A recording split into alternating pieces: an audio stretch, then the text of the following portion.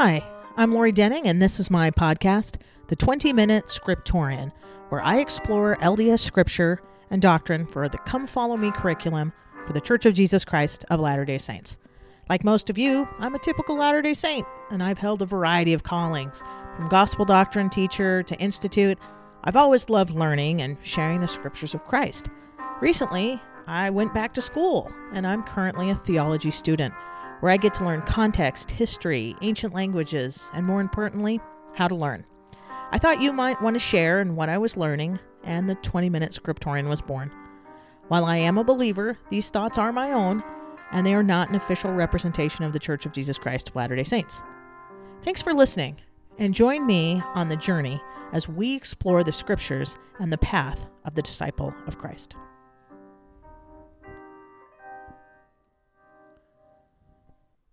Welcome back, Scriptorians. We are still in Isaiah, and today we're going to answer the question of how does Isaiah's call and the vision of God on his throne relate to what we've learned so far and why Nephi is going to use it. Well, Scriptorians, we are headed into some of the best, the deepest, the most profound, and I think the most enlightening of Isaiah's teachings, and this is just one of my favorite. Now, I know I say that every time, but I think this one might actually be my favorite of the Isaiah chapters. So Isaiah 6 is what we're going to hit next.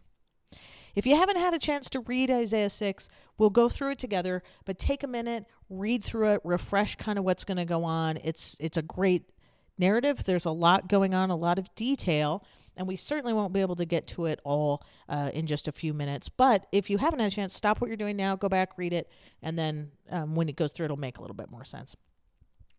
So to recap where we've been, Nephi has been, in Jacob to some point, but Nephi has been using Isaiah, and he tells us he's going to liken it unto his people. And some of the things we know about what's going on with their people and his people, and maybe us too, is going to be that there's going to be a judgment of falling away and apostasy. It could be Laman and Lemuel and their families, but we also know that he sees into the future, and he sees that the Nephites are going to experience a fair amount of apostasy, and yet they will be saved in the end, as we've been learning through his writings, that in the end, the book will go forth, that the Gentiles will bring back, a remnant will come back, and finally there will be hope. And that would be partly through us and the covenant being restored, the new and everlasting covenant. So we've gone through these themes of judgment and hope, destruction and salvation. You're also going to see some today of life and death. And so some of this is wrapped together by how is that going to happen? A remnant. And so you're going to say, well, Lori, you just told me to just go read Isaiah 6, and I don't know how that's there, but I think we're going to see that that's exactly the themes of why this story is there. Now, prophets, we know there are lots of what we call theophanies or cosmologies. Those are visions of God is theophany. Vision, theo is God, and phany is vision. So theophany or a cosmology, a view of the cosmos or the creation. And so if you think about Moses and Abraham, even Lehi, we talked about that in 1 Nephi 1. You also have Ezekiel and a number of others, Micaiah in 1 Kings 22. There are lots of visions. Daniel has one, Daniel 7. Lots of theophanies, lots of visions of God. And I recently had a missionary friend ask me, he said, hey, Lori, I don't understand how it says no man has ever seen God, and yet here are these visions of God, even maybe in ether. And I think we've never seen him maybe like he really is, or unless we're in the spirit, or something like that, because clearly there are these visions. We've talked about some of them before, and one of the things that should jump out at you is you've read 6 chapters basically of Isaiah the way it's laid out, and then you hit the call of a prophet and his vision of God and his temple, and isn't that weird? Shouldn't it be chronological? It feels like it should be chronological, and yet it pops in there later. And if you hadn't noticed that, now you're probably thinking, yeah, that is weird. And scholars have thought that all along. So one thing that is important to remember is sometimes in these stories, they're not chronological. They're theological. So they're going to teach us something about God. They're going to teach us something about the prophet's message from the Lord rather than a history, right? It's not a YouTube video of what happened next. It's theology. It's going to tell us something about God. And so as we see, let's go back then and say, and what are we going to see before?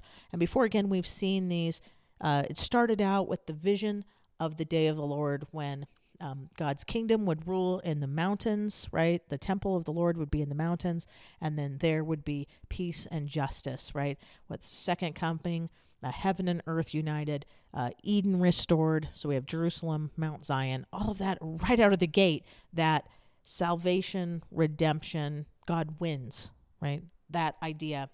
And yet, then you go through all these stories about, we just did the vineyard and some of these others where you're like, people seem to be judged, and it's like they're, making military might to oppress others. They're forgetting the poor. They are forgetting God. They're doing all these terrible things, and there's destruction coming. So how do those two things link in to this? Well, let's jump into it and see if we can see what Isaiah is trying to teach us about God's message. So he's already led us up to this judgment and hope and a remnant that's going to be saved. Ultimately, God will win.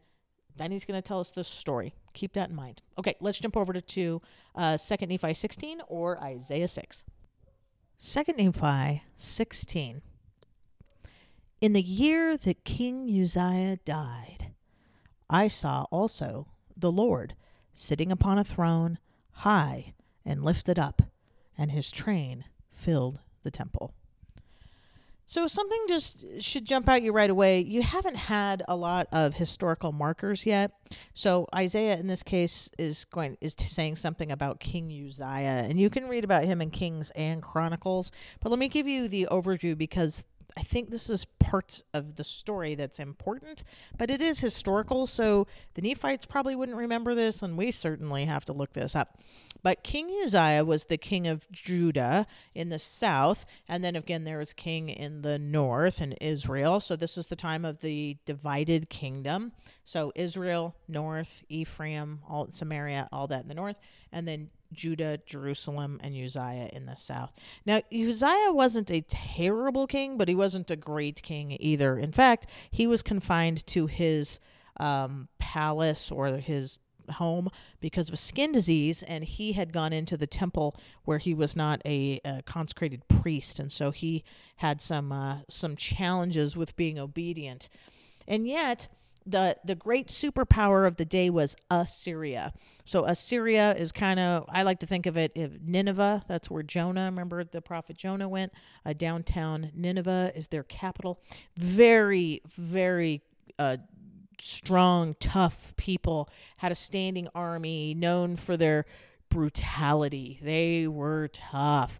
And they were threatening. But at this point, Assyria was going through some challenges with their own leadership. And so there had been a bit of a lull. And during that lull, there was a little bit of a power vacuum. And so Israel in the north and Judah in the south had experienced a little revitalization where they were feeling like there was pressure before when Assyria was really strong and great. And yet the last 2 or 3 kings had been having some power struggle of their own, so they were worried about staying close at home. And so King Uzziah had done okay, and so things were kind of settled out. At the same time, the northern tribes and Syria, not Assyria, 2 different places, Syria, which is their border there, out of Damascus, kind of says, well, man, we should team up. We should team up with together to fight Assyria. And so that it's called the Syria Ephraimite War or Confederacy. So they team up, but the Lord says, don't do that. You should be trusting in me. Don't keep trusting in each other. Egypt is on the other side, so there are these superpowers and this confederacy and all these things. But in the meantime, Uzziah had been, things were kind of stable. So when Uzziah dies, what are the people thinking? Now, Jotham's the next king, if I remember right, and Jotham he's not bad, but he's not great. So if you were in the middle of this serious potential power struggle, superpowers, and you're kind of sandwiched in the middle, you're the rock and a hard place of Assyria and Egypt, and the northern kingdoms are starting to team up, and there's some problems going on and intrigue, and you're like, the king, the stability that we had is gone. In the year that King Uzziah died, in the year where you're like, it all could come crashing down, in the year that we were on the cusp of, we don't know what's going to happen, this is when Isaiah sees a vision of the Lord. And it says, I saw the Lord sitting upon a throne, high and lifted up, and his train filled the temple. So when the king and the one you're worried about in earthly kingdoms, what does he see? The true king, the Lord. And he's sitting on his throne. He's the king, and he is high and lifted up. He's the great king. He's the true power. So while we're worried about these earthly concerns, and yeah, they're concerning, the one that we should put our trust in, the one that is above all, the one that is the most powerful, the Lord, on his throne, is immediately contrasted in this verse. So we're immediately set to, I'm worried about earthly things, but there's God, the one that is in charge of everything. And his train, it's like his robe, right? Like a train, you think of like a veil, of a woman's veil, but he's in a robe, and his robes are the very hem, the very little tiny part is just all the way down into the temple. Now the hem is completely filling the temple, so we're getting the idea of high and exalted, and we're getting that his glory, his robes, his power, his authority is just even the smallest part completely fills. So this isn't just Uzziah the king. This isn't just some regional somebody. This is the most high God. This is God himself, and his glory and authority is high, exalted, most high, and filling the temple. Remember, the temple is where heaven and earth meet. And so when he looks up, he's no longer in the earthly temple, but he's kind of transported, or the veil is pulled back, and he can now see what is there. So just remember this contrast between earthly king and heavenly king. And then it goes on, and it says, above it, and it's talking about the train and the throne, above it stood the seraphim, or the fiery ones. Each one had 6 wings. With twain, or 2, he covered his face, and with 2 he covered his feet, and with 2 he did fly. And we can talk about them another day, but they usually are there representing where God is, right? The cherubim or the seraphim, and they are covering their eyes and their hands. They're only acting and seeing and speaking by God's command. So then one cried to another and said, holy, holy, holy is the Lord of hosts, and the whole earth is full of his glory. This is the most holy, the most high. In Hebrew, when you say something twice, that's how you make it really impactful. Like we do that in English a little bit. If you say something, I'm like, well, I don't love him. I don't love him. I love him, right? So love, or go, or something like that. But when they do the same thing, they would say holy, holy. And in English translations, they'll have to say more holy or bigger or better, or they'll have to do something, but they literally put holy, holy. And then you get all 3. It's really big. The idea of holiness to the Lord, is something separate, unique, sacred, other. So he's bigger, transcendent, separate, unique, powerful. And it's 3 times. It's the supreme, right? It's the super holy, or the super fantastic, amazing, separate, holy, holy, holy. And so they're praising him and calling out holy, holy, holy. Next, it says, and the posts of the door moved at the voice of him that cried, and the house was filled with smoke. We see this a lot, when the Lord speaks, or when he's there, that there's shaking. And remember on Sinai, it's earthquakes and lightnings, and so the doors moved with the voice, right? It's just, whoa, it's overwhelming. And the temple was filled with smoke. It could be the smoke of the altar. Sometimes you think of the pillar of fire or the smoke, that the Shekinah that they followed throughout Israel, right? So it's a sign of God's glory being there, his presence. So it's filled with this. And it's like, whoa. And then listen to Isaiah's response. And then said I, woe is unto me, for I am undone. Then the word undone here is like, I am dissolved. I'm blown away, like physically, like I'm just, the power, the glory, the holiness, the righteousness of God is just completely. He sees his mortality. He sees his sinfulness. He sees the greatness of God and realizes he's nothing. And he's like, I am dissipated. I'm undone. Why? Because I am a man of unclean lips. And then this next line's really odd, right? And I dwell in the midst of a people of unclean lips. Does that strike you as odd? That, yeah, not that he's feeling overwhelmed by seeing God, not the glory and the difference. I think we would all be very humbled and amazed. When John in Revelation sees it, right, he falls to his knees. It's this, and at one point he's weeping. It's this overwhelming experience of glory and might. But it's kind of odd that he's like, because my lips are unclean and the people that I'm with have unclean lips. I wonder what that means. Let's look at that for a second.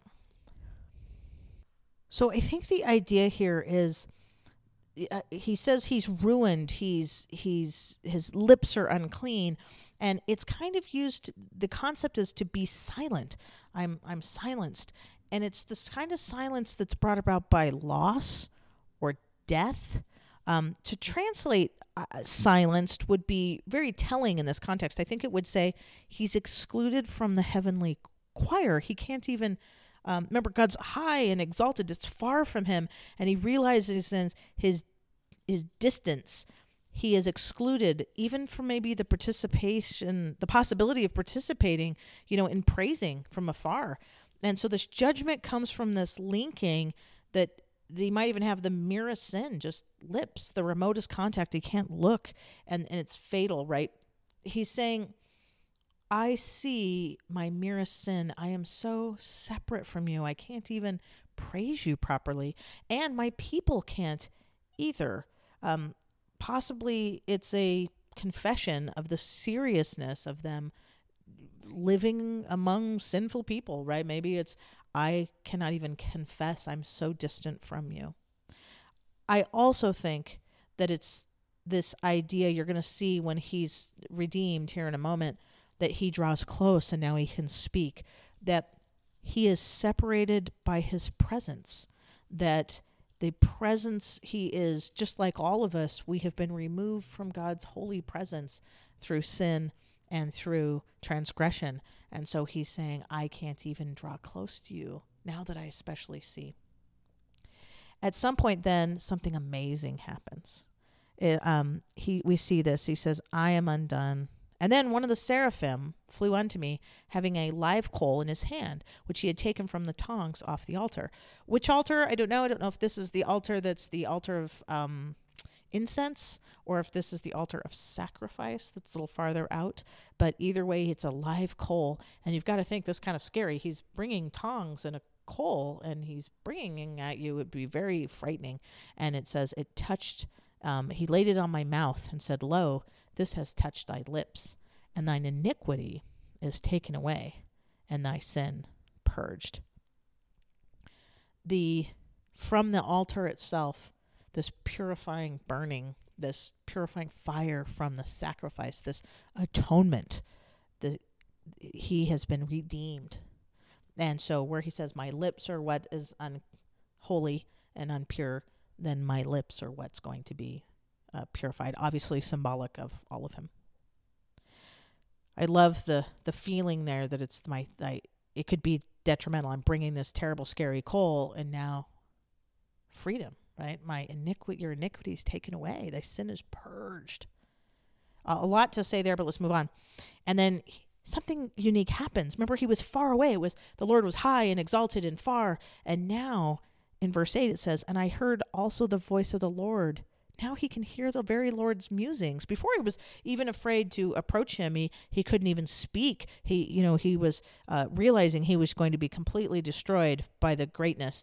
And now with the atonement, he's brought near. Now he's redeemed. He's brought near God's presence. And now he can hear the Lord's musings, right? And the Lord says, whom shall I send? And who will go for us? And then I just love this. And then I said, here I am. Send me. Now we've heard that phrase before from people, right? You're now being brought into the presence of the Lord, and now you have a mission. Now he's saying, who shall we send? Whom shall we send? And he says, Haneni in the Hebrew, here I am, send me. We've heard that before, haven't we? Think of where else you might have heard that. Yep, the Lord, Moses, there are a number of other examples of, I am ready, I am willing. I love this idea that once we feel God's atoning love, once we come into his presence, we not only receive a mission, but we want to. We are now his ambassadors. And the Lord says this, he gives them this mission, right? He says, go and tell the people, and tell them this, hear ye indeed, but they understand not. See ye indeed, but they perceive not. So it's kind of outside in. They hear, but they don't understand. They see, but they don't really perceive. And their heart's fat, their ears are heavy, they shut their eyes, just their whole selves. They just don't understand with their heart. They are far from me in their hearts. The Lord tells Isaiah he has this mission to go and teach them to draw closer to the Lord with their hearts, to listen. And I love how it says in verse 10, make the heart of this people fat and make their ears heavy and shut their eyes, lest they see with their eyes and hear with their ears and understand with their heart and be converted and healed. He's like, go teach them, but they're not going to listen. They're not going to listen. They're not going to understand with their hearts. They're not going to be converted. They're not going to be healed. And then can you imagine poor Isaiah? He says, well, how long? How long would I tell this terrible message? And he says, until the cities are wasted and without inhabitant. Oh, and this is going to go well. And the house is without man, and the land is utterly desolate. And the Lord have removed men far away, and there shall be a great forsaking in the midst of the land. It says that they'll all be destroyed. You're going to tell this message until everyone's gone. And the lands are gone, and the people are gone. They're completely destroyed. Judgment has come upon them. The thing that they fear the most. They should be fearing the Lord, but they're fearing Assyria and Syria and all these things going on, and they will reap the whirlwind. And then there's this last great verse. But yet there shall be a tenth, and they shall return, and shall be eaten as a teal tree, and as an oak whose substance is in them when they cast their leaves. So the holy seed shall be the substance thereof. The whole land will be destroyed except a little part, a remnant, a tenth, a remnant. And it's like a tree who's cut down and burned. And yet a little shoot, a little seed will grow up from that stump.